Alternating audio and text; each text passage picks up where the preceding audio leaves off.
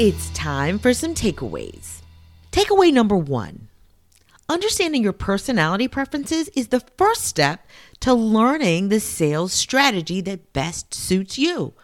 Sean recommends using the DISC and the Myers-Briggs to determine those. Takeaway number 2. The most popular personality type for real estate agents is feelers or the people person.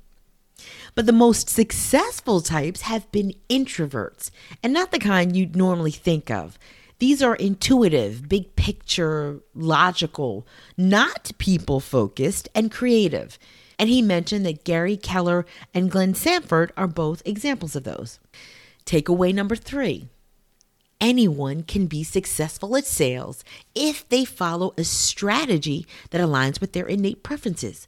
But you have to identify your strengths and weaknesses before applying those specific sales strategies, and then tailor those strategies to your strengths. And those are your takeaways for this week.